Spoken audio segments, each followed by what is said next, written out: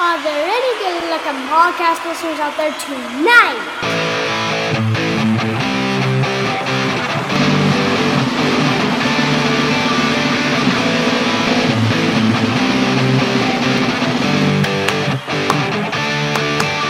Soccer Noob rockin' America. He doesn't know soccer, but he's gonna talk about Soccer Noob rockin' America. Tactical analysis. Transfer news. Unlikely. Hey, that's not what I wrote. I don't really care. We're going with it now. All right, Soccer Noob rockin' America. Soccer Noob rockin' America. Featuring person noob talking about soccer lots. Hello and welcome to episode 101 of Soccer Noob Rockin' America, featuring Person Noob. Hello. FA Cup action, leagues big and small from around the world. If a match is important where it's being played, if it's high stakes right there, it is on our radar. Now this week, we're going to preview matches Friday through Thursday as always, this time from September 16 through 22.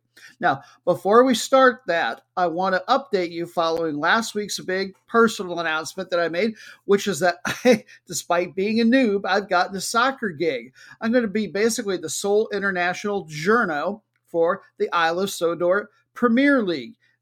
Obviously not a very big league. It's not even, connected to England in any way, but still, I'm actually going to be getting a stipend and I'm actually going to be working in soccer. Now, just a little bit about the league.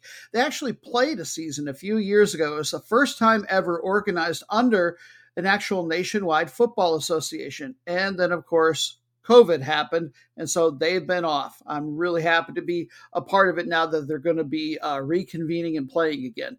Now, this week, the games didn't start. Instead, this week, they had a big organizational dinner party in the capital with the FA folk and some other distinguished guests. My favorite was the keynote speaker. They brought in Premier League famous referee Mike Dean. He's actually, I don't think he has any personal, familial connection to Sodor, but it turns out he's just a big fan in general. I think he actually agreed to come and to speak so he could do some dancing, show off some of his moves. If you're not familiar with Mike Dean, true, he is a former competitive ballroom dancer. He's got a little flair when he referees as well, for better or for worse. Typical rubber chicken, to be perfectly honest, on the entree, but I wasn't going to miss this for the world because everything tastes better when it's washed down with the local raspberry vermouth. It's kind of the unofficial alcoholic beverage of the entire country. It was so smooth. Hopefully, I will be as smooth when I do some of my guest radio booth work on and off throughout the season over there. So next week, the actual league season starts, and we'll be doing reports every single week, and we'll be featuring a match from there outside of our top 10, maybe doing it like a separate bonus match. But now, let's get going on this week's episode. We're going to start off with Match number 1. For the first time in at least a couple of weeks, and maybe a fair bit longer, we actually found a Friday match shiny enough to get our attention. Say hello to the Section Paga of Curacao, an island country in the Caribbean, not real far off the coast of South America, if memory serves. They are part of the CONCACAF Federation, though, not CONMEBOL, which is South America's. We claim them as our own, as we do a whole mess of the countries out in the Caribbean. The website that I like for rankings, called Kick Algorithms, puts this league as number 17 out of the 24 that they bother to. There are more. Some of them get so little international play that it's just hard to know how good they are in relations to other ones. In any case, this isn't one of the stronger ones, but that doesn't mean that there isn't a match worth paying attention to. Now, they're revamping everything as far as the international tournament scene in CONCACAF. It used to be that the professional teams from the Caribbean countries would go to the Caribbean Championship, and the amateur ones would go to the Caribbean Shield, 2 separate tournaments. All that is being redone. I don't think they have formally announced what the name of the new tournament is going to be or how it's going to be formatted, but I believe all the Caribbean nations are going to be involved in one great big thing. At least the winner of this league will get to go, obviously. Could be more. Now, as far as how their domestic league is set up, they have their first stage, or what I refer to in my mind as the regular season. And then the top 6 out of, I believe, those 10, they move on to the second Kaya, Kaya, or stage. And they play a single or a double round robin. That's what they are in right now. The top 4 teams will move on to the final stage that they call Kaya 4, since it will be 4 clubs. Now, the Kaya 6 is a single round robin. All the points that they earned in the regular season go by the wayside. They start over. And they're just 2 matches in. The matchup that we're going to look at is number B, Young Columbia versus number 1, Young Holland. Very youthful names. Young Columbia, they lead by 2 on goal differential. Yes, they are tied on points, just about as tight as could be on goals for versus goals against. The 2 of them lead number 3, Central Barber, by 4 points. So one of these 2 is going to win this particular stage. Both are pretty certain to advance, to be perfectly honest. Let's focus, as we always do, on the hosts first. Young Columbia, they are known as the Sharks. They got relegated back in 2018-19. Yes, this island does have at least 2 leagues in their football association, and they just got re-promoted back here into the top flight. The club is named for the country that they are off the coast of, Colombia. And I think I might have said it was a couple hundred miles. It's a little bit further, about 650 miles off the coast. Still not real far. They play out of a municipality called Boca Sami, which is in the district or region of Saint-Michel. It's on the south central coast of this country, and it's just a few miles north of Willemstad, which is the capital of the country. This one is a former fishing village and was also known for its salt production. It's also known as being a big flamingo area, which is person who could tell you, were she here for this particular portion, we're not a big fan of, to be honest. They are beautiful birds, but I would not like to see them in anything but pictures because the smell is awful. They pee on themselves, and nobody wins with that. Now, most of their economy is based on tourism. As far as the footy, they won the Netherlands Antilles Championship. Yes, that's what they used to be known as or a part of a dozen different times. The last time was in 2000. They've won Curaçao's top flight, both back when it was sort of a regional league and then domestically as a top flight 12 different times. Last time was 2001. They played in the now CONCACAF Champions League a couple different times back in the 1960s through 90s. Their halcyon days seem to be somewhat behind them. They made the round of 4 once. I'm not sure how deep that is, but it sounds pretty good to me. And then they made the Caribbean Football Union Caribbean Championship quarterfinals in 2005. So they have had a little bit of success this century, albeit fairly early on. They finished the regular season this year in 4th place, and so they got to move on as all of the top 6 did. And by the way, that regular season is quite a bit longer and a fairer way to judge teams because it is a true double round robin. So let's take a look at their offensive and defensive stats to get a sense of who they are from the regular season. They only had the 5th best offense, very average at best, scoring 1 1/3 goals per match. The defense was a little bit better. They were top 3 in that regard, giving up 1 goal per match. Good for the overall 3rd goal differential. So it's no surprise that they got to move on and that they're going to get to move on into the Kaya 4 to end the season. This team's current form, they have won 4 straight matches with a very impressive 6-1 goal differential.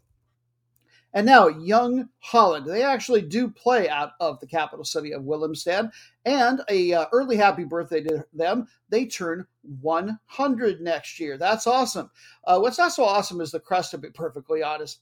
Sometimes I don't really try to over critique these, but the crest looks really cool, nice and colorful, except that you have this very dark brown, very chocolate candy kind of milk dud looking football smack dab in the middle. Just awful. They should be able to do better, quite frankly.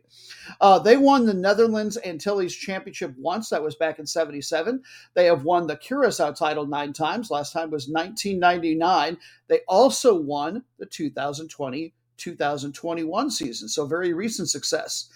They have made 3 CONCACAF Champions League appearances, but kind of like the other team, you have to go back to pretty far back for this team, the 70s and the 80s, to find those. They won the regular season by 3 points over Central Barber.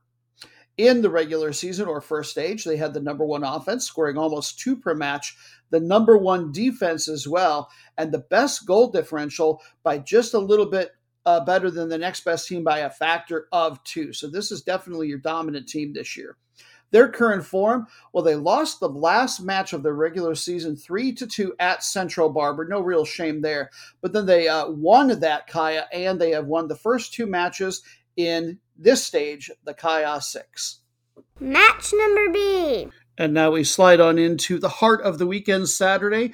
And with match number B, never say yuck. Number 2, if you can help it, join our revolution in getting rid of that bathroom talk. Number B is the Couth way to go. Listen to it in action. Match number B, see how easy that is our feature match from Major League Soccer this week. There's 3 to 4 matches to go in the season, depending on which teams you're looking at. You can catch the particular matchup we've chosen to look at 9:30 in the evening on ESPN. That time is Eastern Standard, as they all will be when I mention them. Now, the Hudson River Derby and some other really big matches are taking place that are closer to the top end of the table. The one we're going to look at, though, is going to be one that affects teams that are closer to or on the playoff line from each of the 2 conferences. A quick reminder for our newer listeners, people who are newer to following soccer. Major League Soccer is divided into 2 conferences, East and West. The top 7 teams out of the 13 or 14 from each will make the playoffs. The winners of each, they will get to go on straight to the quarterfinals, the only ones who will get byes. Our feature matchup is number 7 in the West, Real Salt Lake, versus number 6 in the East, Cincinnati. Cincinnati currently lead number 8 in the East, Atlanta, by 3. 2 steps down the ladder. That represents the team that's just out of the playoffs, of course. Meanwhile, RSL, they lead number 8, LA Galaxy, by the same number of points, 3. They play in the tougher conference. They are hosting. We will chat about them first. RSL, they got new owners in January. I am only particularly excited about this if they decide to change the name, because while it looks like Real Salt Lake, it is in fact Real Salt Lake, even though we have never had monarchy directly in this country since the War of Independence. Why the owner was so infatuated with naming it Real, we have no idea, but we don't think that any king or queen anywhere has ever bestowed their blessings upon this team all the way out west in Utah. Off my soapbox. This team has won 1 league title for which you must win the playoffs, not the regular season, and that was in 2009. Last year, Salt Lake, they finished number 7, and they made it to the Western Conference Final, had quite the playoff run. This year, boy, their offense, if they could shore this up, they would be certain to make the playoffs. But they're only 12th in that regard in the West. They only score 1.2 goals per match. The defense is what's keeping them afloat. They've got a top 5 D, but overall they've got a negative goal differential. They're only in 9th place in that regard. This is not a team that I am predicting. You might think it's my bias, and maybe it is a little bit. I don't think it's a team that's going to make the playoffs ultimately, quite frankly. He who might have something to say about that against me would be goalkeeper Zach McMath. He is the 4th best goalkeeper in all of Major League Soccer. If you're looking at clean sheets, the number of times he has allowed no goals, 10. He started his career making over 100 appearances with the far better Philadelphia Union. But I think the best player they have going overall is Jefferson Savarino. I love guys like this because I'm not terribly tall myself. He is Venezuelan, plays center forward. He's only 5'5". He's got 6 goals on the season, plus 3 assists, and in just 16 appearances. He only played like in 2/3 of the games. This is a guy who's very good back in his home country. He's made appearances for the Venezuelan men's national team 26 times. He is a very good and accurate passer for somebody who plays center forward, and he's very adept at dribbling. So he doesn't just sit, wait to get passes, and hold up the ball to dish them off to somebody else. This is a guy who can start the attack, and that's a lot of fun to watch. Now, the guy who I think is their weak link is the guy who plays right in front of him. Their striker from Guatemala, Rubio Rubin. They got, this might tell you all you need to know, they got him on a free transfer. They didn't have to pay anything to 2nd division in the U.S., San Diego Loyal from the USL Championship.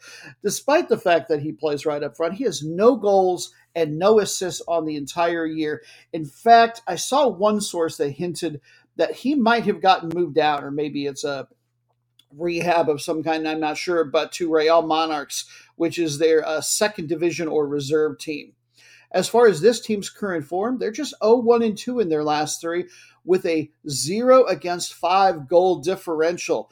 They're pretty good at their home stadium. They started the year with a bunch of wins there, but Cincinnati is a desperate and somewhat hot team right on the playoff line as well. They are known as the Lions. That's why I wanted to put the S on there, even though I didn't want to say it all, because, of course, the Lions are our least favorite mascot ever, because every other team in the world is named the darn Lions. Somebody please be original. Their crest is a little bit weird. The lion has wings for some reason, which doesn't feel like a real thing. He's got a crown. Okay, that's fine. And then he's holding a sword. Pretty sure lions don't have opposable thumbs, so not sure what all they're really going for there.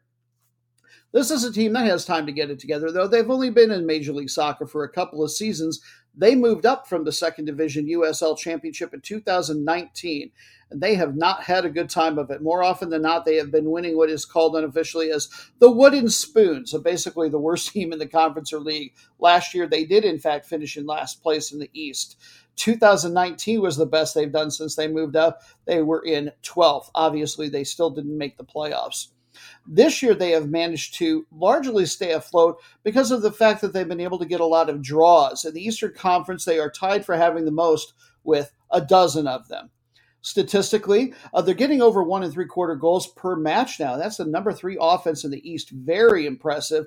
The defense is still a little bit below average. They give up 1 2/3, and they are tied for 5th best in goal differential. I think this is a team that will sneak into the playoffs. Not sure I would predict them to be able to get a road win in their first round, no matter who they play. Tied for number 5 in league scoring with 16 goals on the year is one of their stars, Brandon Vasquez, forward, just 23 years old. Despite the fact that he is from here in the U.S., he actually came up with Tijuana down in Liga MX. Then he went over to Atlanta United, normally a very excellent team. He's repped for the U.S. men's national team at various youth levels, but he has not gotten a senior team call-up ever yet. He just signed a long-term deal, by the way, here with Cincinnati. But all that really tells me is that they might be trying to up his sales price. And Chivas from Liga MX and Leeds from the Premier League have both been very interested in him. I expect him to finish out the season here since it's so close to the end, but I wonder if he'll be in Major League Soccer next year. Number 1 in league assists with 18, Luciano Acosta, their Argentinian attacking midfielder, who came up with one of the big teams down there, Boca Juniors. He's been in the U.S. a little while, spent the longest part of his career with DC United. They're not very good, and I'm sure he's happy not to be there. Their weak link, look for them to get attacked on the right-hand side. Raymond Gaddis, their right back, has not been strong. He's only gotten 14 clearances and interceptions put together in 28 appearances.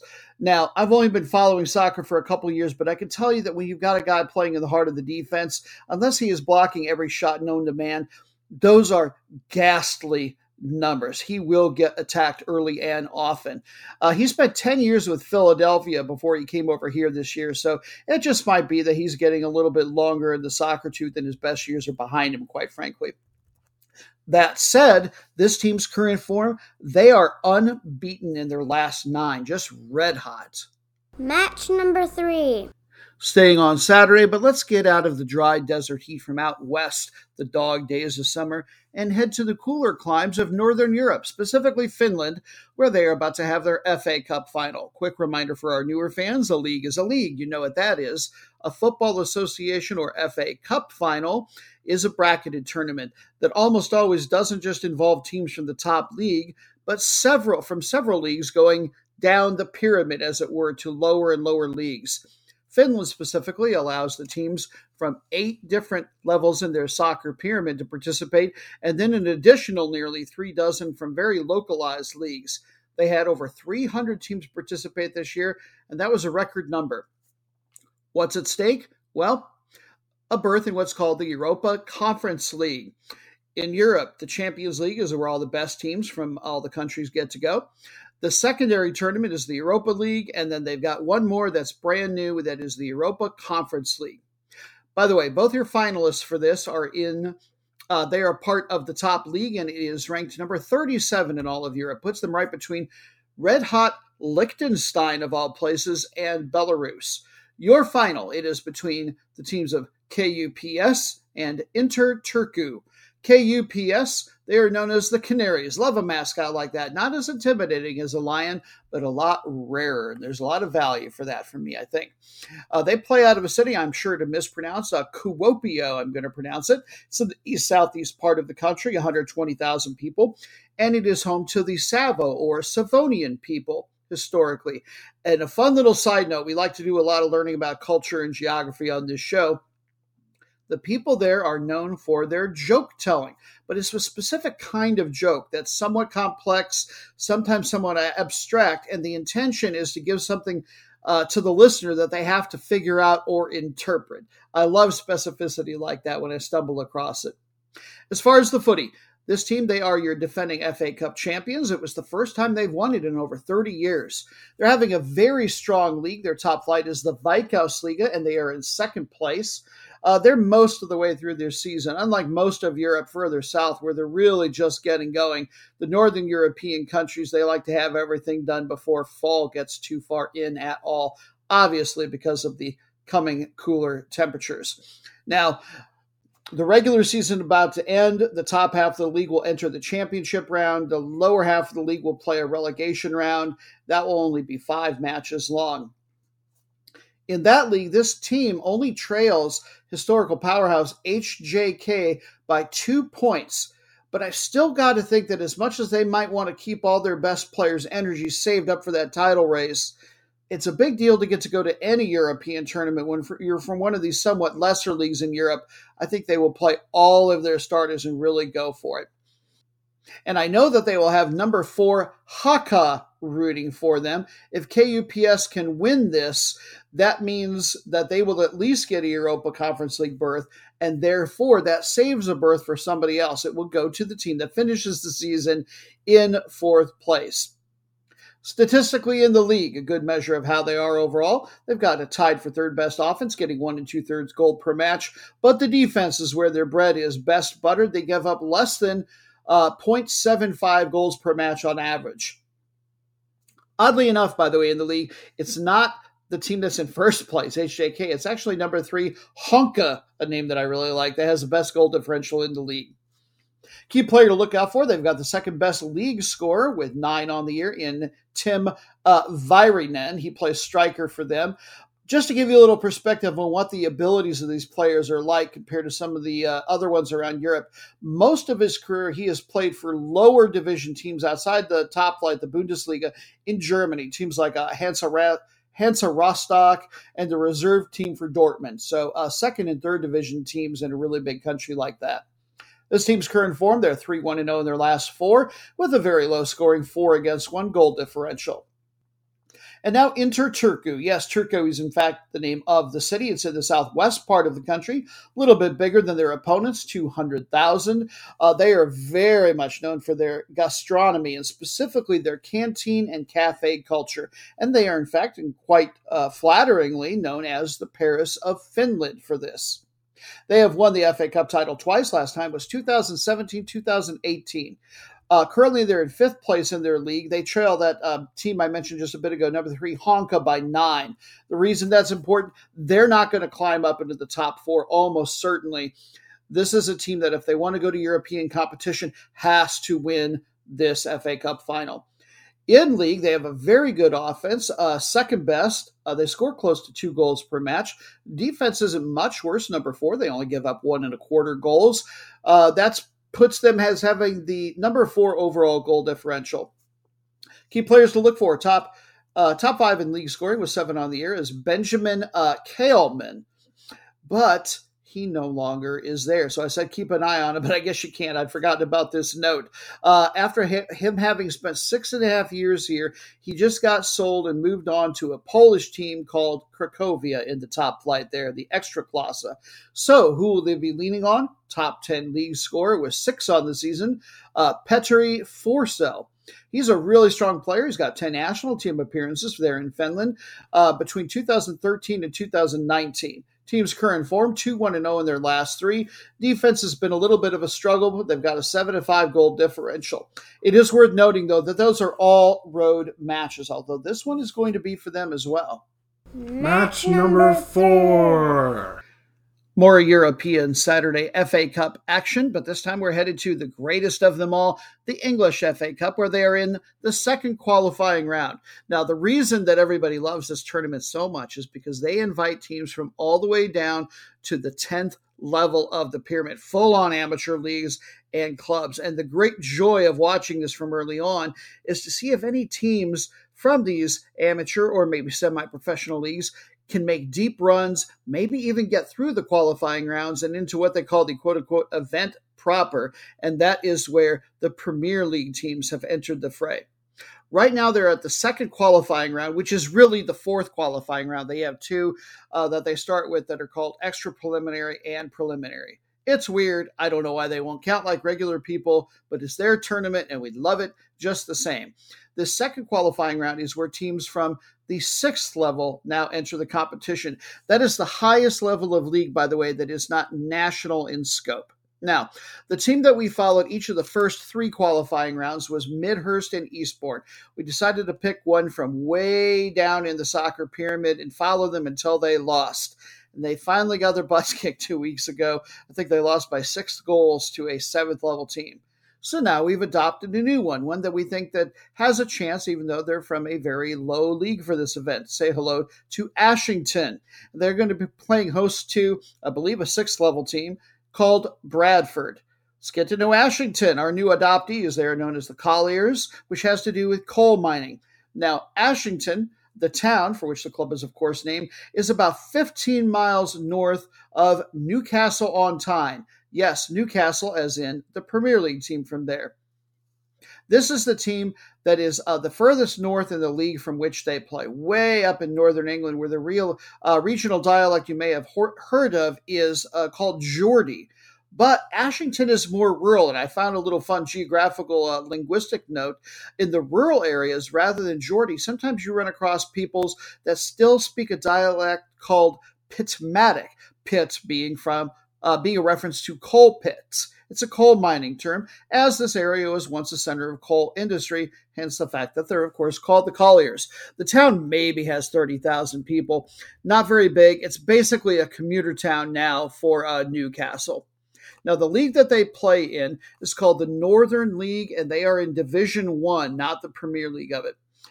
It is a level 9 league, and it is the second oldest league or organization in the world after the English Football League, which is now the organization that controls the 2nd, 3rd, and 4th level leagues. This league covers all of Northeast England, and they've been in this one, haven't been promoted or relegated in or out of it, since 2004-2005. They were one of 3 giant killers from last round, and most people refer to that as if you're on a club that beats a team that's from at least 2 levels up the pyramid, they call that a giant killing. They enter the competition at the preliminary round, or essentially the 2nd round. Last round, they beat a team called Ashton United, a 7th level team, hence the Giant Killer moniker, and they beat them 3-0. Now, they got to host that, but that's still a really, really big deal. And they actually had to do it in a replay. So a fun little side note about the FA Cup, when they get together and play, it's random who gets to host. They basically flip a coin for it. And if it gets played to a draw, then they'll play it again the following week, but at the other team's place. So they played to a 0-0 draw at Ashton, and then Ashington, our team, got the privilege of hosting the second time. They earned it and got the win. They made the 3rd round of this event once all the way back in 1926-27. So this is the farthest they've ever gotten. Now, they did get all the way to the 5th round in a different cup-style tournament called the FA Vase back in 2011-2012. It's an FA Cup or not a full-on FA Cup, but a cup-style tournament for teams that are just at the 5th and 6th level of the pyramid. And there are tournaments like that are real specific to certain levels of leagues all over the place in England. As far as their recent league history, well, they finished in 8th place last year. Right now, they're in 5th place, and they've got 2 to 4 matches on hand on everyone else. So who knows? This might be a team on the rise, and we might get to see them in a fully semi-professional capacity next year. They're the only team that's undefeated right now. They've got the number 1 offense in their league, scoring over 3 goals per match. The defense is excellent as well. They're only one of 2 teams in the league that's giving up less than a goal per match on average. Second best overall goal differential.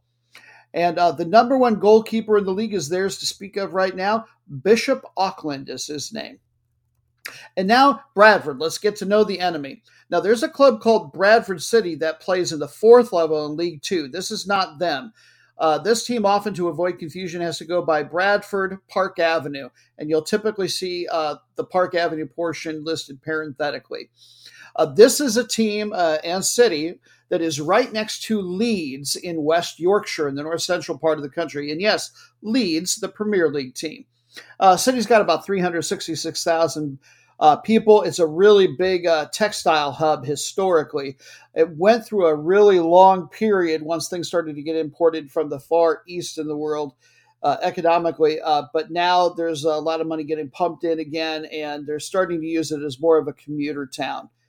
Another interesting side note, there's been a lot of racial tension and rioting in this area. If you've ever caught it on the world news for that not so great reason, it's because of the tensions that happen between the locals, as it were, or English by birth people, and then immigrants from Bangladesh and Pakistan specifically. Now, footy-wise, the team is known as the Green Army. This, strangely, despite the fact that there is no green on their crest. Go figure. England could be a strange place sometime. The crest is another one of those that I hate to pick on, but this is one of my least favorite. Whenever you get a crest that is surrounded by animals, it looks like a coat of arms. They got one in each side. They've usually either got horses or goats. In this case, it looks like goats, and they look like they're about to get way too familiar with the main crest. Just not a look I'm a fan of. This is a very, very old club. Back in the 70s, it kind of went away, and then it came back after a few years. So this incarnation of the club has been existed since 1974, and they had to start all the way back in the unofficial 13th level. I don't think the FA really acknowledges anything past level 10 or 11. This team plays in a league called the National League North. One more level up, and they will get to play in the lowest league that is national in scope, and that'd be a really big deal for them. They're probably not going to get there. Last year, they finished in 18th place out of 22. Right now, they're off to an even worse start. They're the only winless team in their league. The problem, well, they got problems all over the place, but the offense is especially bad for that level. They're only getting a goal every other match on average. That's tied for worst in that league, and the defense is only a little bit better, to be honest. So this is a team that's really peaked out their level. But as poor as those stats sound, this is a team with semi-professional players probably, and so they still, even on the road, got to be your favorite for a match like this. Match number 5. Most of the rest of our matches are going to be Sunday matches. This is a bit of an unusual episode in that everything is so weekend-centric. Usually you get a lot of FA Cup stuff that happens during the middle of the week or international tournaments. But virtually everything is going to be on the weekend this go-around. Sunday, our match number 5, we come back home to the U.S. and switch over to the women's side of things. The NWSL is the top flight here for the gals. They've only got 2 to 3 matches left in the regular season. Quick reminder that they don't have divisions. It is just a one league. The top 6 teams will make the playoffs. The top 2 will get to advance straight through to the semifinals. You've got red hot, fast rising number 1 Kansas City Current that we haven't talked about all year, playing host to number B Portland Thorns. Kansas City currently lead Portland by 1. In fairness, Portland do have a match in hand and are certainly going to be your favorites still to win the league.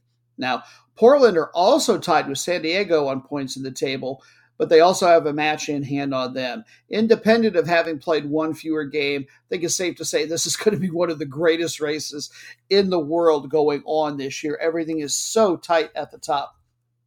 When the two played earlier this season in Oregon, it was Portland that got the win big time 3-0.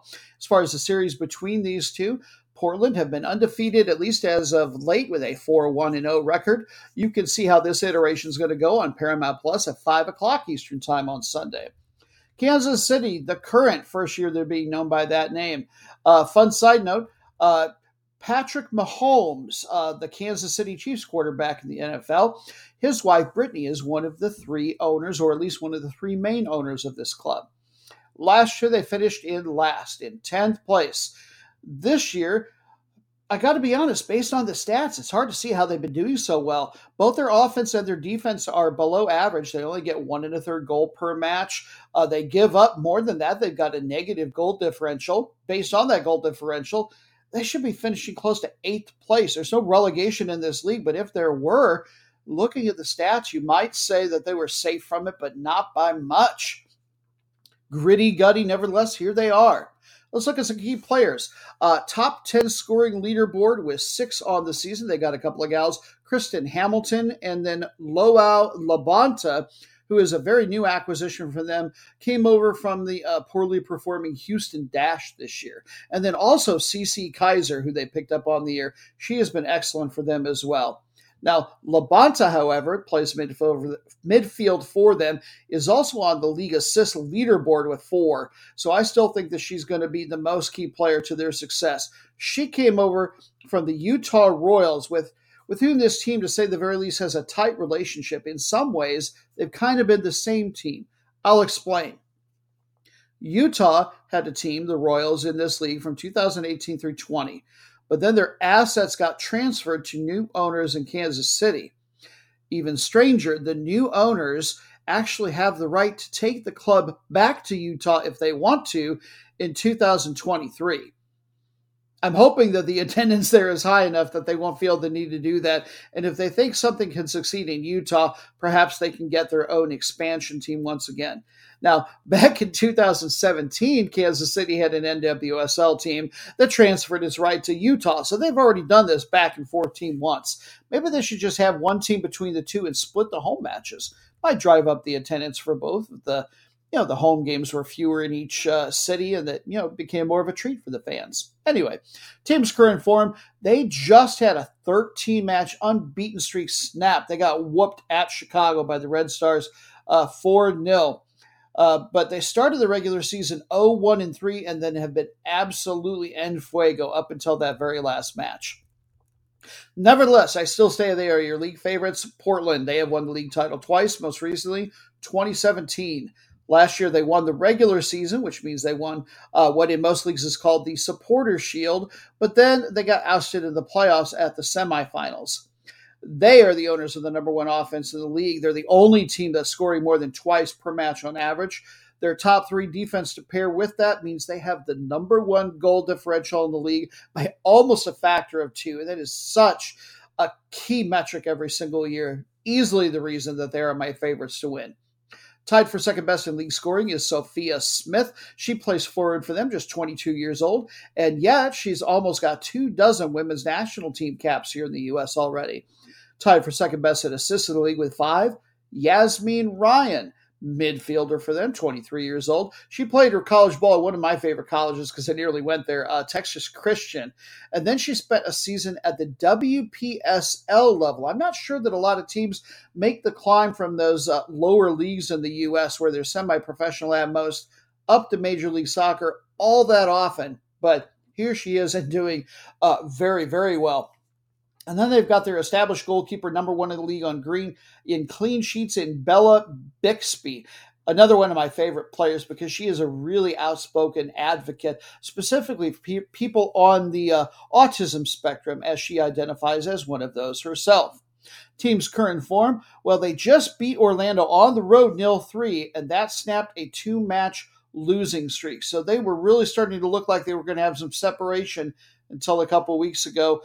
But this is going to be a tough place maybe to get back on the right foot. Should be exciting. Whereas you simply hear plaintive mewling, perhaps, I hear a kitten call for a recap of last week's matches. Let's give them what they are crying for. Match number 1 was a Saturday match from Major League Soccer. Number 7 of the West, Portland, took on number 5, Minnesota. Portland got the win 1-0. Santiago Moreno had the assist. We had said he was red hot, and hey, a noob actually got it right. Portland, they moved up to number 5. Minnesota fell just one notch down to number 6. Match number B was to have been a mini preview from the Premier League in England of Manchester City versus Tottenham, but all matches were postponed because of the passing of the Queen. Match number 3 from Japan's J-League 1. We're most of the way through the season. We had number 3 Kawasaki Frontale taking on number B Sanfrecce Hiroshima, and it was Kawasaki coming out on top and then some 4-0. Noobstradamus had relayed to us his prediction via a vision that he had transcribed by Person Noob quite artistically. And the two of them basically had given us a 2-0 win prediction, so that got doubled up on these two switched positions in the table. Sunday, match number 4 from the First League of Montenegro. We had number 3 Jezero taking on number 1 Budućnost Podgorica, and they played to a 0-0 draw, which hardly seemed fair given how hard I had to work on how to pronounce them. Because the league is so tight and early on, that actually made Budućnost fall down into second place, and Jezero also dropped a notch to number 4. Match number 5, the last match from the Premier League of Fiji, where things were very dramatic. Number B, Rewa, took on number 1, Lautoka. Congratulations to the champions, Rewa. They got the 1-0 win, so they won the league by 1 on goal differential, as it turned out, over Suva. Lautoka, meanwhile, they dropped down to number 3 and therefore out of the 2 Oceania Confederation Champions League berths. So sorry to see that. Match number 6 from Australia's FA Cup semi-final. Sydney United 58 took on A-Leaguers Brisbane War, and congratulations to the second tier, the State Leaguers of Sydney United 58. They have reached the final in a shootout. They won 3-2. They got the winning goal in the 105th minute. Tuesday, match number 7 from the CONCACAF League, the quarterfinal, second leg of the home and away two-legged tie. Costa Rica, one of their big powers, Alajuelense, they came out on top 2-0 over Alianza of El Salvador to advance. Johan Venegas had the first and therefore game-winning goal. Match number 8 from the Champions League group stage in Europe. Number 4, last place in their group early on, Victoria Pilsen played host to Inter Milan, and Inter Milan were rude guests, coming away with a 0-2 win. Thursday, match number 9 from the Europa League group stage. Number B in their group, Monaco, took on number 3 from Hungary, Ferencvaros, and it was Ferencvaros getting the 0-1 win. Very impressive. Udama Traore had the assist. Impressive of us to say that you need to look out for him, perhaps.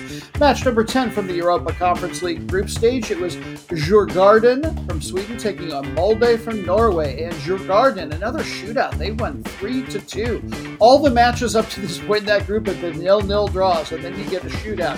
For Molde, one guy that was said to look for, Emil Breivik. He got the what looked like equalizing goal moderately late in the game, but then Djurgården got the game winner dramatically in the 91st minute. And then your bonus matches with explanations to come later. Tuesday's round of the week that you voted for was from Vietnam's V-League. Number 13, last place Saigon took on number 1 Hanoi. So much for it being a rout. They played to a 1-1 draw, no change in the table. The most meaningless match in the world was from Major League Soccer. Number 10 in East Atlanta took on number 11 Toronto. Biggest shootout of the week. It was Atlanta winning 4-2. Players we said to look out for as being the most average or meaningless on their teams. Atlanta's Matthias Rossetto did not play. I'm starting to think that he might be now with the reserve team, actually, for Atlanta. And then Toronto's Jaden Nelson, he didn't have a very meaningless match. He had the worst game of any starter. Yikes. Toronto dropped down to number 13, by the way. Atlanta holds steady at number 10. And then your match of disappointed, a Sunday match from Russia's Premier League. They may be suspended, but they're still playing. Number 16 Ural and number 15 Torpedo Moscow, they might as well just not be playing. That's why they're in the match of disappointed. They're very bad, but Ural was a little less bad this time. They came away with a home 2-0 win, and so they switched places in the table. That concludes your recap of last week's matches. Now let's get back to tracking next week's matches with match number 6. Trade tables locked in an upright position. Back to Europe we go for a dandy of a match from Serie A, the top flight in Italy, which is the number 4 ranked league in all of UEFA. So they get pretty much the maximum number of European competition berths. 4 teams will get to start in the Champions League. One will get to go to the Europa League and one to the Europa Conference League. Your matchup, number 3, AC Milan, taking on number 1 currently, Napoli. The two of them are separated by just 3 points of goal differential. It is Atalanta that is in between, so they all have the same number of points earned in the table here relatively early, admittedly, in the majority of the European season. You can catch this on ESPN Plus, 2:45 Eastern Time on Sunday. AC Milan, they are known as Il Diavolo, the Devil. That's really specific, singular. It's intimidating to me anyway. They are, I didn't realize, owned in large part by an American group. Redbird Capital of New York City has 2/3 of the ownership. This team has won 19 league titles, second most in Italian history, and they are your defending champions. They've also won the Champions League 7 different times. That's got to be amongst the leaders in the world. Last time was 2006, 2007. They're currently participating in the Champions League, and very early in the group stage or event proper, they are 1-1-0 and leading their group of 4. In league play, they have got the second best offense going so far this year, exactly 2 per match, and the defense is a fair bit better than average. They're just tied for number 5 in that regard, but they're only giving up 1 goal per match, so that's really darn good. On the scoring leaderboard for them with 3 on the year is Olivier Giroud. He is their French 35-year-old striker. Spent the heart of his career with perhaps our second favorite Premier League team here at Team Noob, which is Arsenal. This guy, he is big, physical, and he has always been kind of underrated on his goal-scoring prowess for some reason. And by the way, we also have a USA connection, not just in the ownership, but player-wise. Sergio Dest plays fullback for them, defender. He's just 21 years old. He actually got signed by Barcelona, even bigger team, if you can believe it, over in La Liga, but he's been on loan here for the last week and change. They want him to see him get some more playing time at his young age, and he's a little bit more likely to play on a regular basis in Italy than Spain. He's also earned 17 U.S. men's national team caps since 2019. As far as his playing style, if you watch this, look for a guy who has pace. It means he may not be fast, but he gets up to his top speed very quickly and maintains it for a while dribbling. He can also center himself in the offensive part of the field and hold the ball. Doesn't get dispossessed easily, and that means that he can also start attacks very, very well. And now Napoli. One of their nicknames is one of my favorite because I'm an old English major. They are known as the Parthenopeans is one of the nicknames. Now, I don't know how to say it for sure, embarrassingly, but Parthenope or Parthenope, she was one of the sirens from Homer's Odyssey. The team, by the way, is also known as the Donkeys, which isn't quite as literary. A bunch of people started calling them that once after a poor performance many decades ago, and they decided to adopt it as their own. This is one of the top 20 teams, at least as of a year ago, I saw for UEFA ratings for all the clubs around the continent. The team, they've won the league title twice, but not since 1989-90 season. That is a long drought for a team that, quite frankly, at least in the brief years that I've been following the league, is right at or near the top, typically speaking. They won what is now known as the Europa League, the secondary international club tournament in Europe, back in 1988-1989. They right now are also, of course, in the Champions League because they won the league last year. They too lead their group and have a 2-0-0 record. Last year they finished in 3rd place in the league. That's how they qualified. This year, number 1 offense working, and they're one of just 2 or 3 teams that is giving up less than a goal per match on average. Key player to look for. You don't see too many players at the top leagues from this country.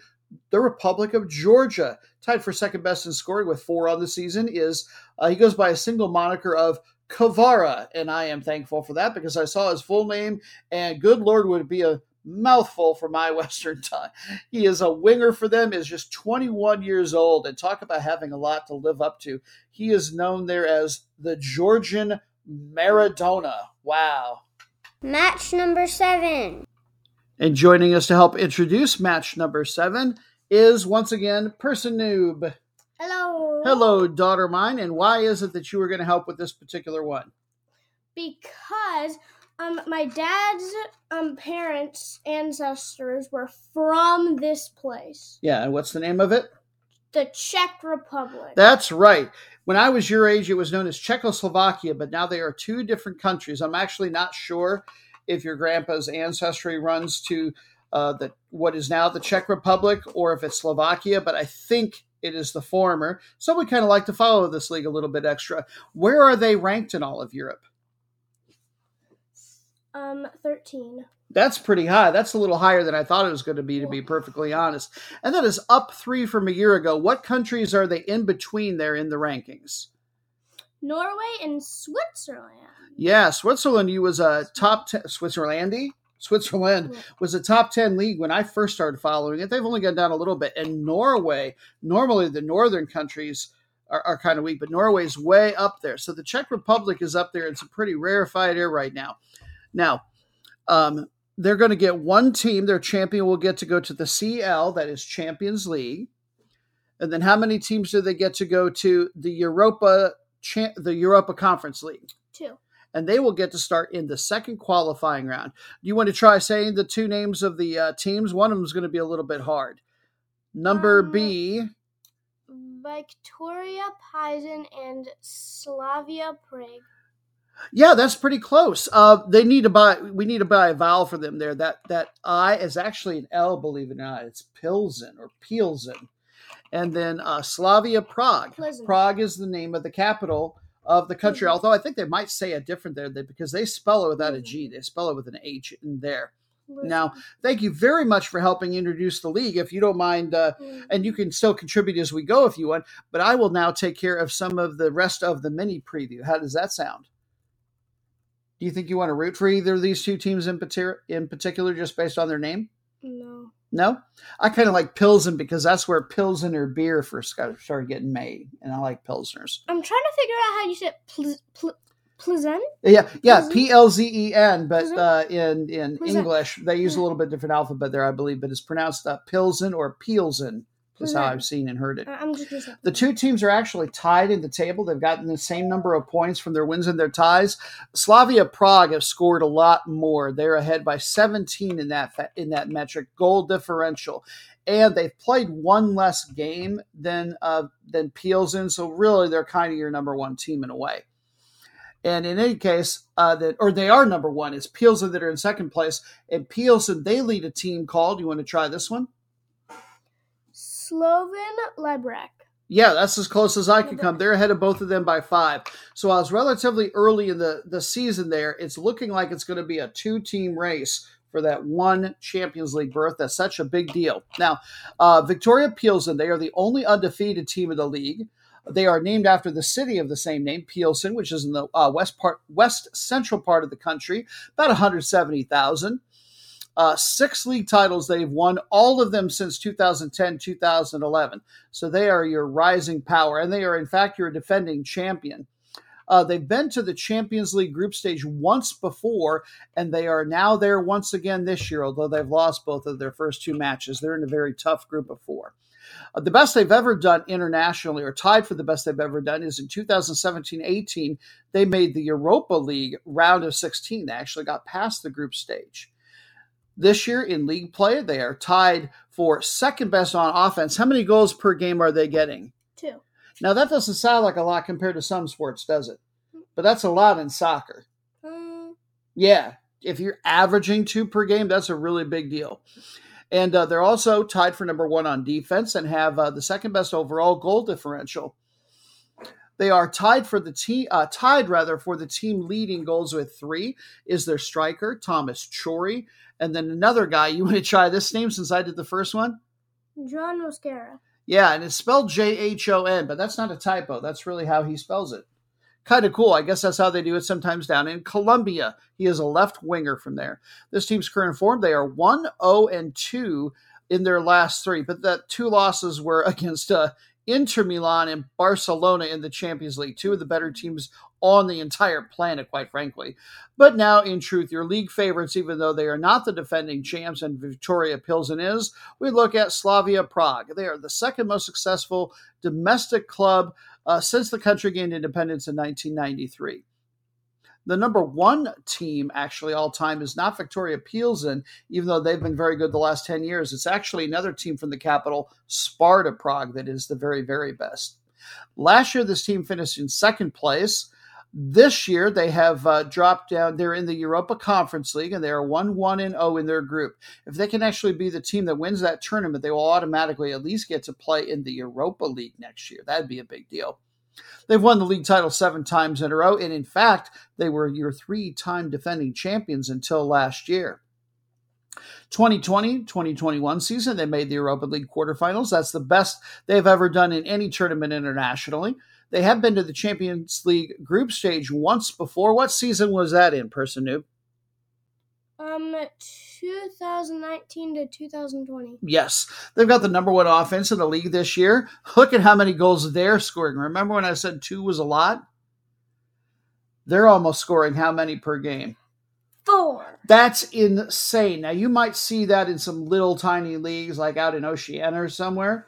But for that to be happening in a European league, that is insane. I wonder if they'll be able to keep that up. And they're not sacrificing defense for it. They're tied for number one in that regard. They've got the best goal differential by more than 3 times as much as anybody else. They're getting a lot of those goals from number one league scorer Stanislav Takel. He plays forward for them. Interestingly, he actually played for Victoria Pilsen just a few years ago. And then same thing with their goalkeeper. He started his career with Victoria Pilsen. Maybe Pilsen should hang on to some of these guys. He's got 3 clean sheets on the year already, and that is Alesh Mandu.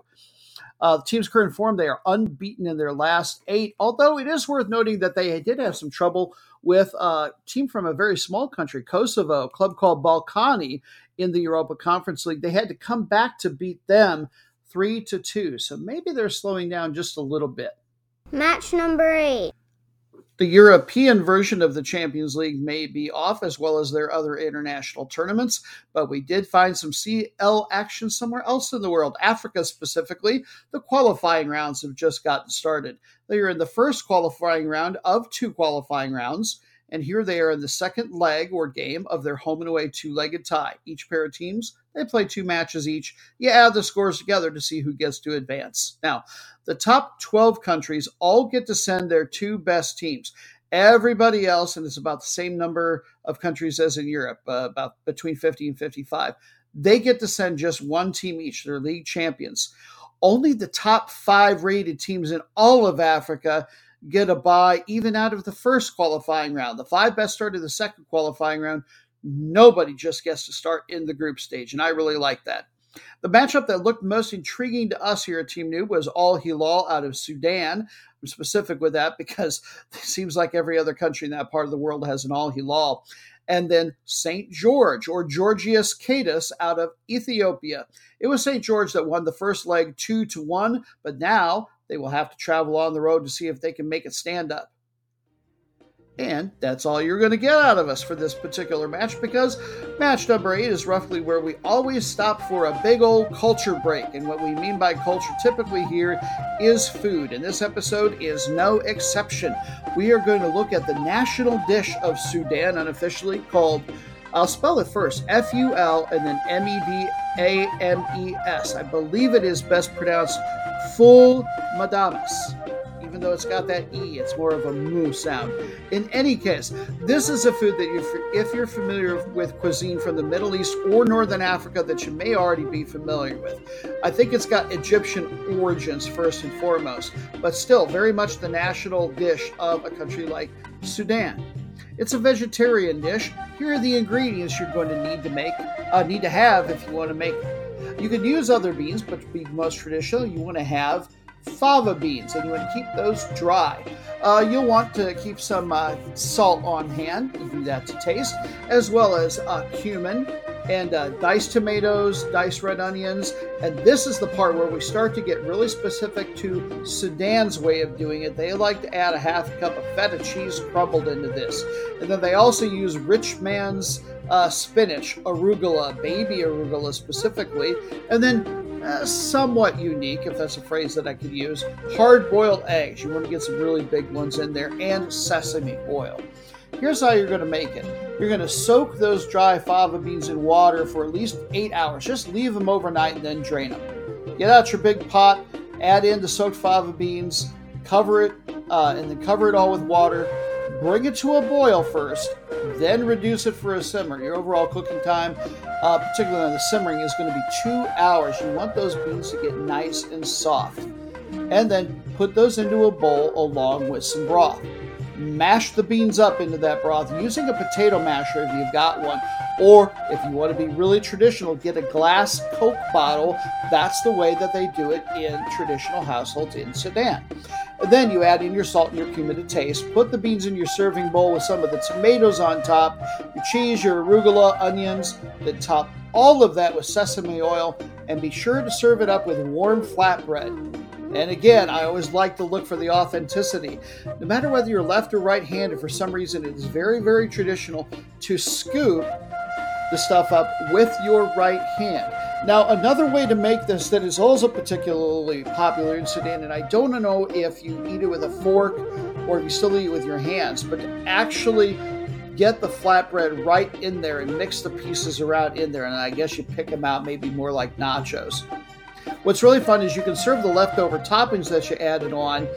You can serve them by themselves, particularly along with the hard-boiled eggs.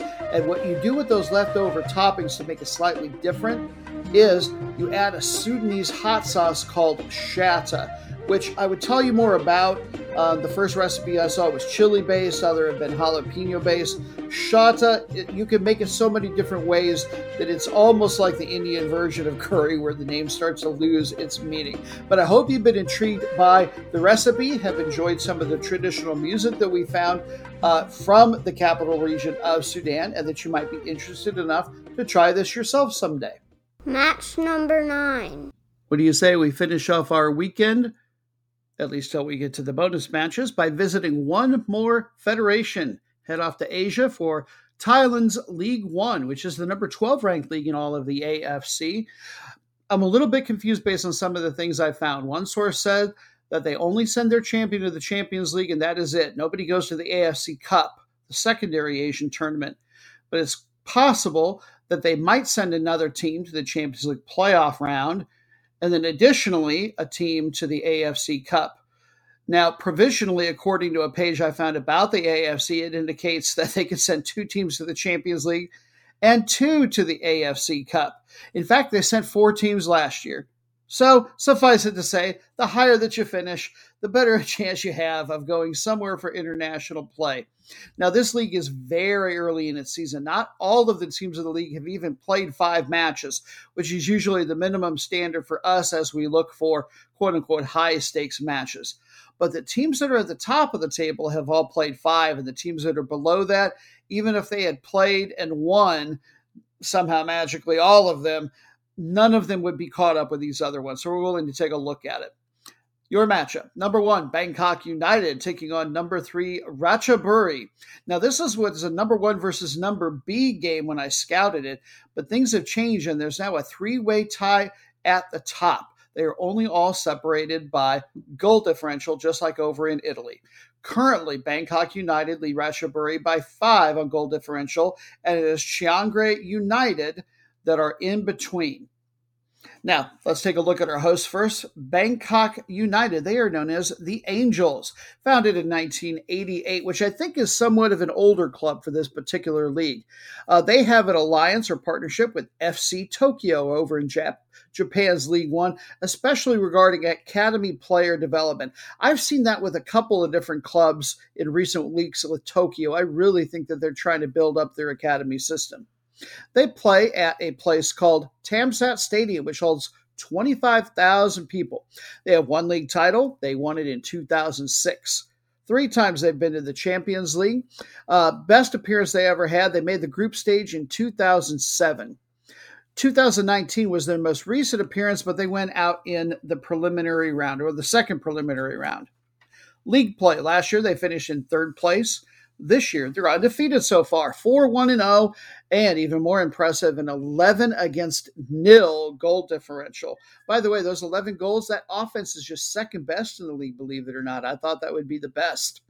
Tied for number 3 in league scoring for them with 4 already is the singularly named Ribéry from Brazil, 34 years old, forward. You see a lot of that with particularly the Southeast Asian countries and oftentimes in the Middle East, where a player very early in his career, I guess they'll just determine, or someone will determine for them, what their level is, and they don't move on from it all that often. This guy's been in Southeast Asia basically his entire career. Interesting side note on him, a different country for which he has never played and has no connection to. In 2015, the nation of Timor-Leste, they declared him and about a dozen other Brazilian athletes national team eligible for some reason, even though none of them had any connection to the country, not even playing there. The AFC, the Asian Football Confederation, they quickly put the kibosh on that and said no. I don't know how they thought they were going to be able to get away with it. By the way, really good goalkeeper for them. One of the best in the league, Michael Falksgaard. He is from Denmark and has repped a little bit for the Philippines national team, where I believe it's his mother is from. And now Ratchaburi. They play out of Hue Phay, which is in the Ratchaburi province, for which, of course, the club is named. It's in the west central part of the country. If you can imagine, if you know what the country looks like, the southwestern portion of the country is a really long north-south, I'll call it a tail. And they are at the very northern part where that sort of tail begins.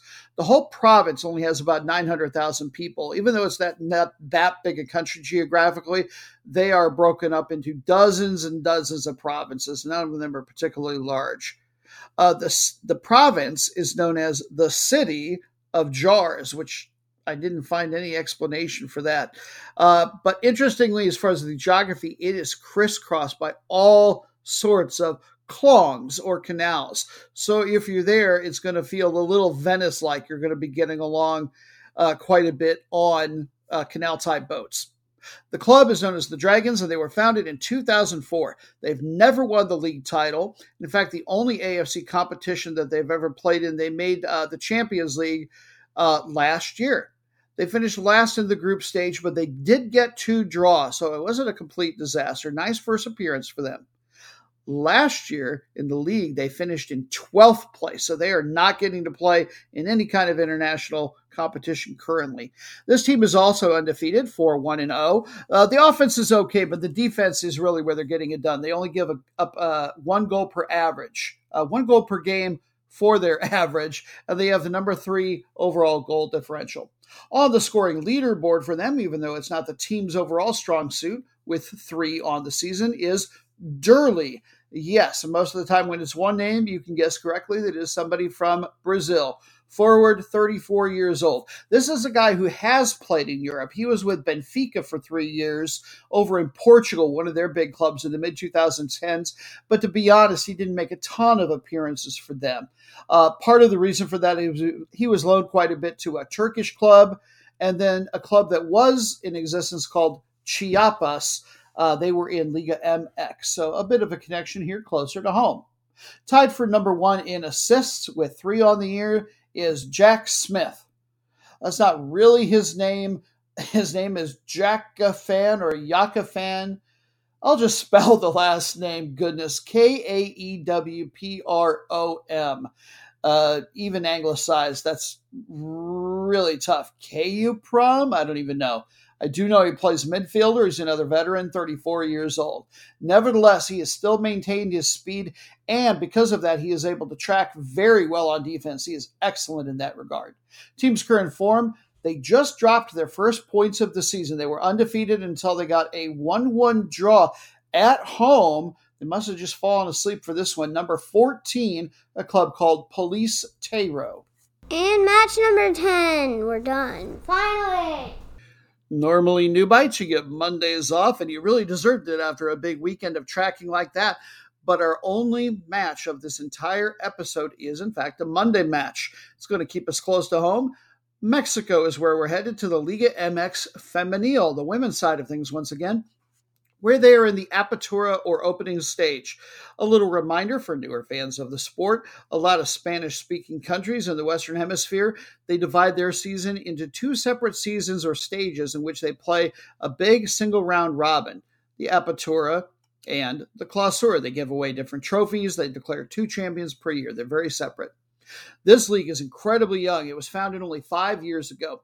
There are 18 teams currently. The top 8 will make the playoffs. They're almost halfway, they're over halfway, almost 2/3 of the way through the Apertura. So things are getting really high stakes, especially for number 1 CD Guadalajara Chivas versus number B UANL Tigres. Currently, Guadalajara lead the Tigres by 2 in the table, and then Tigres in turn, they lead number 3 Monterrey by 2. Two teams that are certainly going to the playoffs.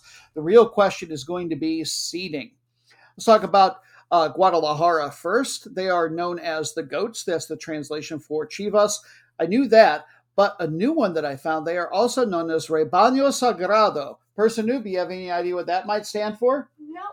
Rebaño means flock, and Sagrado means sacred. The second word sounds a little bit more like what it means in English, doesn't it? Mm-hmm. She's giving us a nod as she's heading off to a birthday party. We'll have to do without her for the remainder of the show, except for in pre-recorded form. Anyway, a little peek into how the sausage gets made there and the life of 10-year-old Person Noob. She's got a party hardy. I don't even know what I mean by that. Now, Guadalajara is the major metro area. They actually play out of the suburb or town within that metro of Zapopan. This is in the west central part of the country. The overall metro has about 1.5 million people. Side note, something fun I found. They have a really interesting social program there called Recre Activa. The first of the A's is capitalized, just to give you an idea what it looks like. There are 3 of the major routes that crisscrosses town.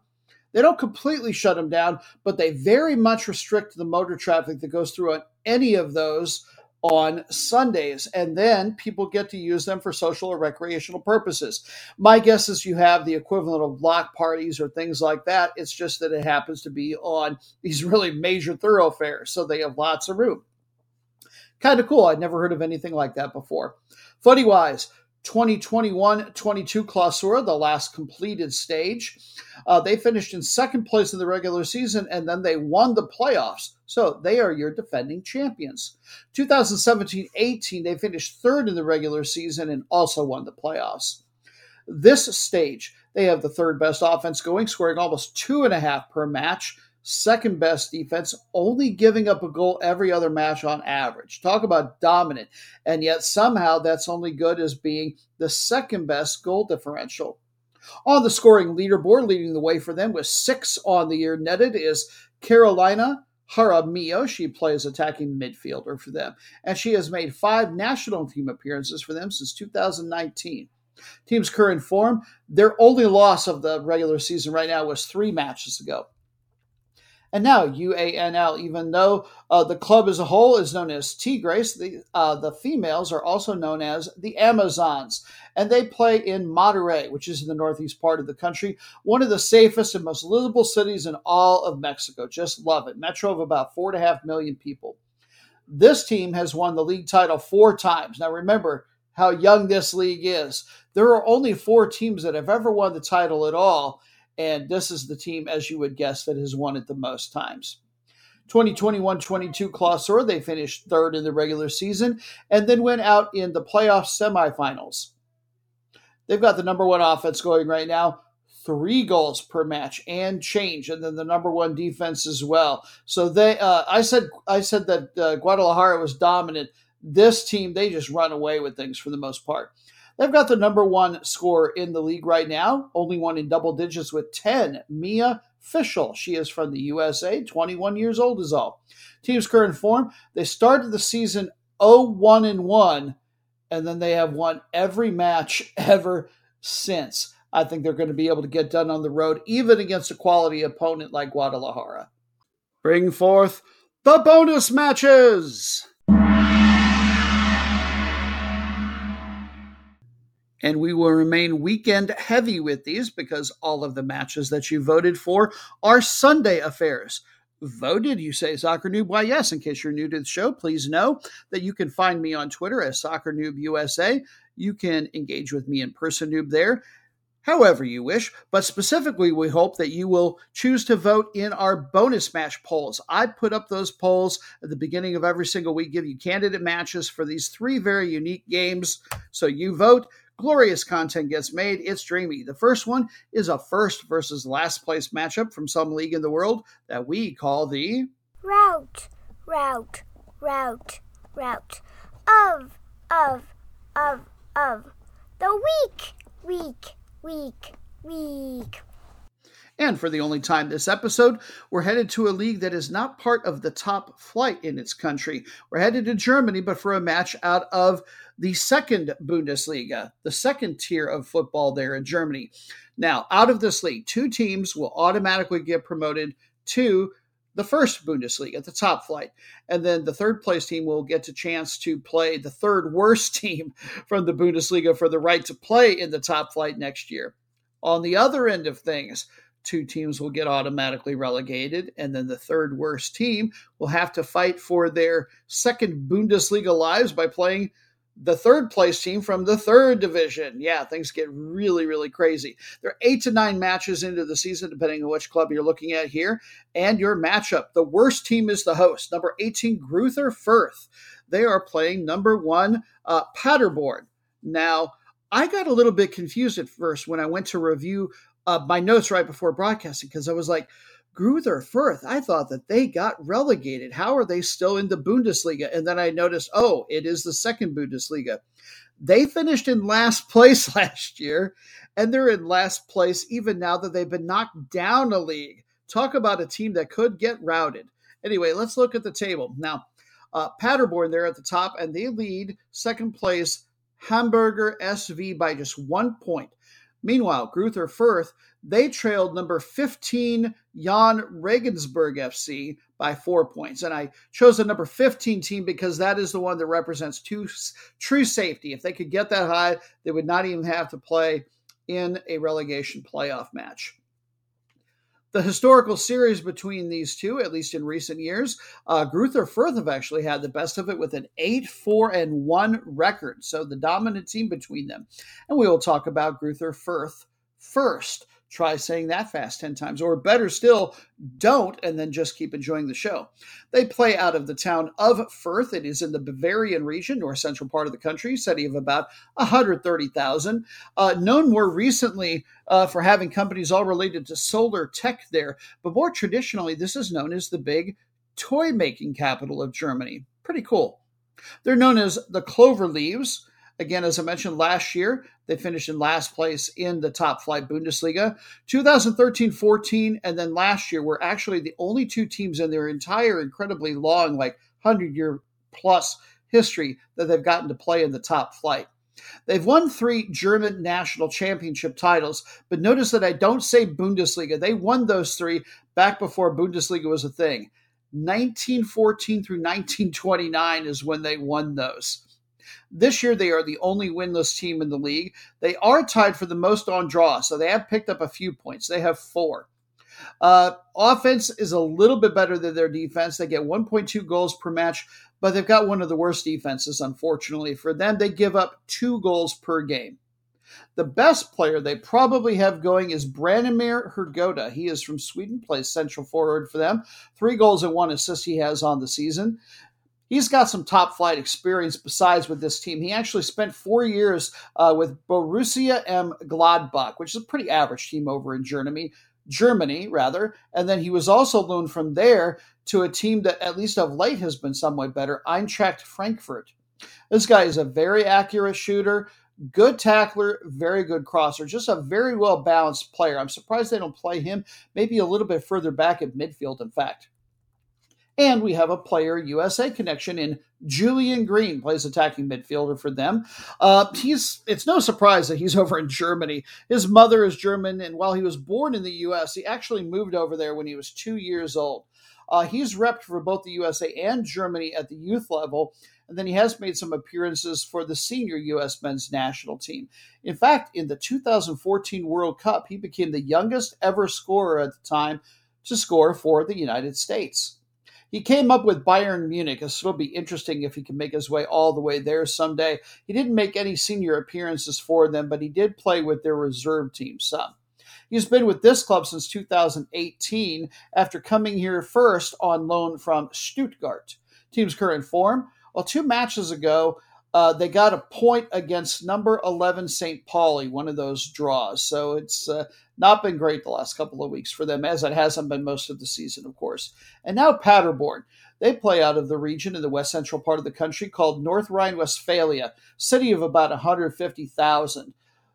Fun note, largest computer museum in the world is here. I think a large part of the reason for that is that Siemens bought a really big computer-related company, and they are the big employer in this fairly small city.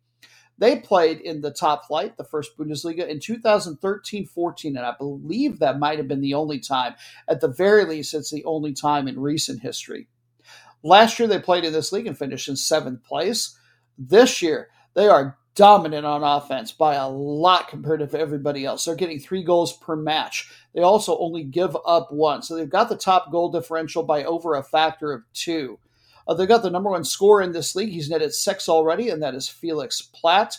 He came up with Division 1 side Schalke 04, but he didn't make very many appearances for them. And he repped a little bit for Germany at the national team youth levels. Team's current form, they are 6-1-0 across all competitions in their last 7. Could you be the most meaningless match in the world?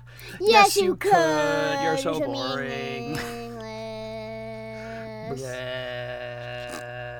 Yes, indeed. What other podcast has the heart to shine a spotlight on 2 perfectly middling teams from some league in the world, where they are equidistant from the glory of international berths and the danger that is the relegation zone? Welcome to the most meaningless match in the world, another Sunday match from Slovenia this time, where the top flight translates to the first league in English. It is the 31st ranked league in UEFA, so pretty meaningless or average in that regard as well.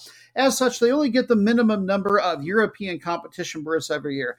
They will send their champion to the Champions League, of course, and they will have to start in the first qualifying round, and then the 2 teams that they send to the Europa Conference League will have to start equally far back. On the other end of things, 1 team will get relegated, 1 team will have to fight for their top flight lives in a relegation playout match, and none of that probably means a thing to these 2 teams. There are 10 teams in this league. They play a quadruple round robin, and they are 9 matches into the season. Number 7, I've seen this before, and I've still never found a pronunciation of it. Radomlje. I'm going to pronounce it Radomili. I'm not sure about that J. I know it's either soft or silent. Anyway, they're playing host to number 6, Maribor, which, as you'll find out, is a team I'm already familiar with. And you should be too if you follow football from this part of the world, because they're normally very good. Radomili, they lead number 9, NK Bravo, by 3 in the table. And then meanwhile, Maribor, they trail number 3, the last team that would get an international team berth, Koper, by 4. Series between these 2 has been all Maribor, 12-3-1 record. And yet when they played earlier this season, it was Radomili that won 0-3. We will talk about them first. And by the way, happy 50th birthday to them this year, to the Millers, that is their nickname. The city is in the north central part of the country, maybe only has about 2,000 people there. But it's not way out in the hinterlands for this country. It's actually just a couple of miles from Domzale, which is a city of 14,000.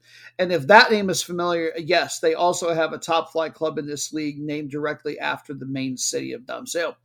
2014-15 season was their first time ever in Division 1. They did get relegated, and then they came back a couple years ago after winning the 2nd division. They only started playing even that high, the 2nd division, a decade ago. Usually they've been much lower. Last year they finished in 6th place, so pretty meaningless then as well. This year, the offense, yuck, to be perfectly honest. They're number 7 in that regard. They only get 1 goal per match. The defense isn't a ton better either. And overall, that puts them tied for 9th place in goal differential. I think this is a team more likely to move down than up, if anything. They've only got 2 players, I believe, that have scored multiple goals for the team, 2 each. Those players are Nadim Hadzic out of Bosnia and Herzegovina, 23-year-old attacker, and Sandy Nuanovic, a midfielder, also 23. Team's current form, well, they started 2-1-0, very good, and then they have been very bad since then, 0-3-3, but you average it together, voila, meaningless. And now Maribor, usually a very a very meaningful team because they're the most successful soccer club in the nation's history. They rank, in fact, just outside the top 100 in UEFA, and that's a pretty good deal for a team from this small of a country. They've won the league title domestically 16 times. They're your defending champions. They're currently in the Champions League or played in the Champions League, and they won their first qualifying round match before losing in the next round. And then they dropped out of the Europa League and then the Europa Conference League, losing right away in both those tournaments. Twice they've made the Champions League. 2014-15 was the most recent time they got all the way to the event proper, the group stage. And in fact, they're the only Slovenian club in history to get that far. What are they doing down this far? That's just unreal. Well, the problem is the defense. They give up 1 3/4 goals per match. Very unlike them. Normally, even if they're slacking a little bit in that regard, the offense can make up for it, but they're only barely average in that regard, getting 1 3 goals per match. They're the team also tied for number 9 in goal differential. I don't think either of these teams, unless Maribor have been just injury ridden this year and somehow recover from it, I think both of these teams are more likely to slide down the table than up. But let's look at some key players on the scoring leaderboard with 3 on the season for them. 2 players, Roko Baturina. He is their striker from Croatia. He played for, I don't know if the league is a ton better, but I know the team is. He played for Ferencváros over in Hungary, and that is the only team of any consequence over in Hungary. They're very good. And then also with 3 goals on the year, Marko Bozic. He is from Austria, attacking midfielder. Now, give you a little bit of perspective. He didn't play for them a ton, but this is a guy who the best club he's probably played for was over in Italy, and not even in the top flight. He played for Serie B's, one of their better teams, admittedly, Frosinone. Team's current form, they are 2-1-0 in their last 3 with a 4-2 goal differential. So maybe they're showing signs of just a little bit of life over there, finally. Now, though, it is time for match number 13, the third of the bonus matches, appropriately with a number like that. This is not a couple of good teams. It's not even like the most meaningless match with a couple of mediocre ones. No, welcome to the fresh hell that is the match of disappointed! One more time on a Sunday, one more time in Europe. This time we head to the Premier League of Azerbaijan, just a little bit below average of a league in Europe. They're ranked number 29. That's down 3 from a year ago. They get 1 Champions League berth, and then there are 2 Europa Conference League team berths. By virtue of the fact that it's almost an average league, they will get to start in the second qualifying round. Doesn't matter. These 2 teams ain't getting a sniff that we're going to be talking about. One team may or may not be getting relegated. I found conflicting sources on this. I hope that one of these teams get relegated because they are putrid. It might be early in the season, but not too early to say so. All of these clubs are 5 to 7 matches in. This is a league that has 10 teams in it, and they play a quadruple round robin. Your matchup, number 10, last place, Kapaz, taking on number 9, Shamaki. Both of them are winless. They're not the only 2 stinky teams in this league. Number 8, Sumkayat. They have only scored 1 goal on the season, and they are also winless. I don't know how they're not in the bottom 2. I guess they've probably gotten a couple of 0-0 draws. In any case, Shamaki, they lead Kapaz by 2, and trail number 8, Sumkayat, by 1 in the table.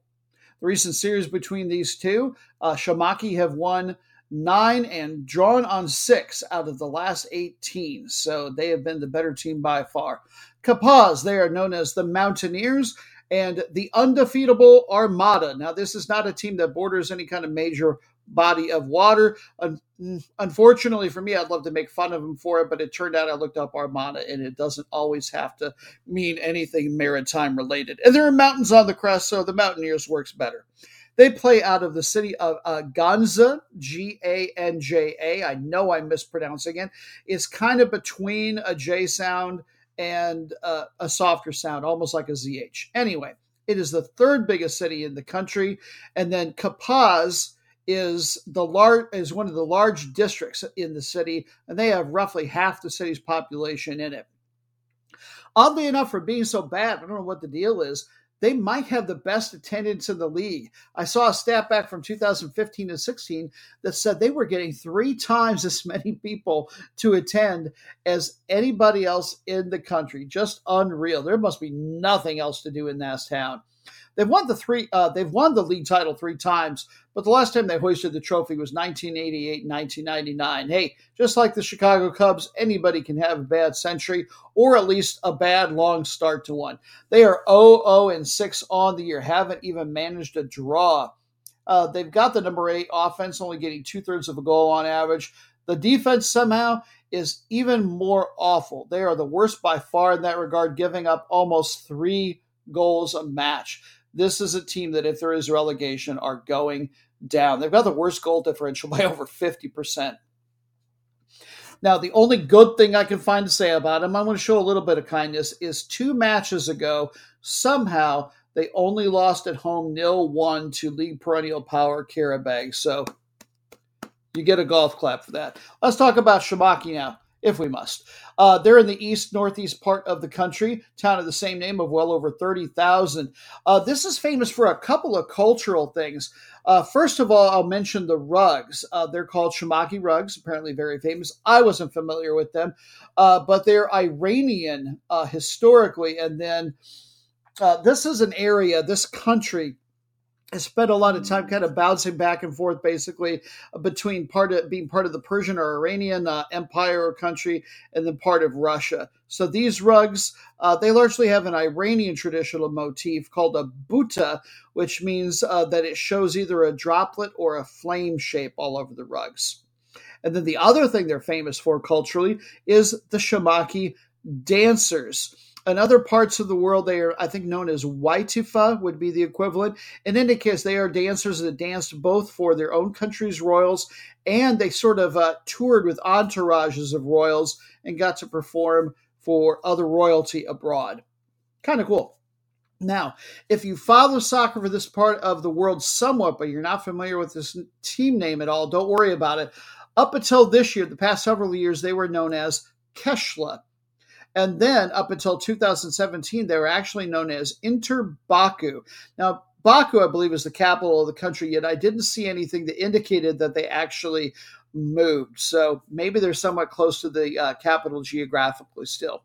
Anyway, let's get back on the field. They've won the league title twice, believe it or not, and one of them was well within this century, 2009, 2010. They won 1 game ever in the handful of times they ever went to the Europa League. They actually have the Champions League. They actually have a winning record historically with several different Europa League appearances. They went to the Europa Conference League in its first year 2 years ago, and they went 0-2. Last year, you would have been more likely to find them in a most meaningless match entry on this particular show as they finished in 7th place. This year, they are also winless, but at least they've managed a couple of draws. They're not quite as terrible as their hosts today. They have got the second to worst offense, only scoring a goal every other match on average. Defense is almost as bad. They give up almost 2 goals per game. The one player worth mentioning that was any good at all might be Emil Yuninov. He is their lone multi-goal scorer on the year so far. And he started his career, I should say, with a somewhat better club, a slightly above average team in Kabbalah. Now, this all said, unlike how we might treat any other teams on this particular show, here at the end, we like to shoo them away in our traditional fashion. Get thee gone. It was bad. It was awful. It was terrible. Get him away. Hey, boo! Boo!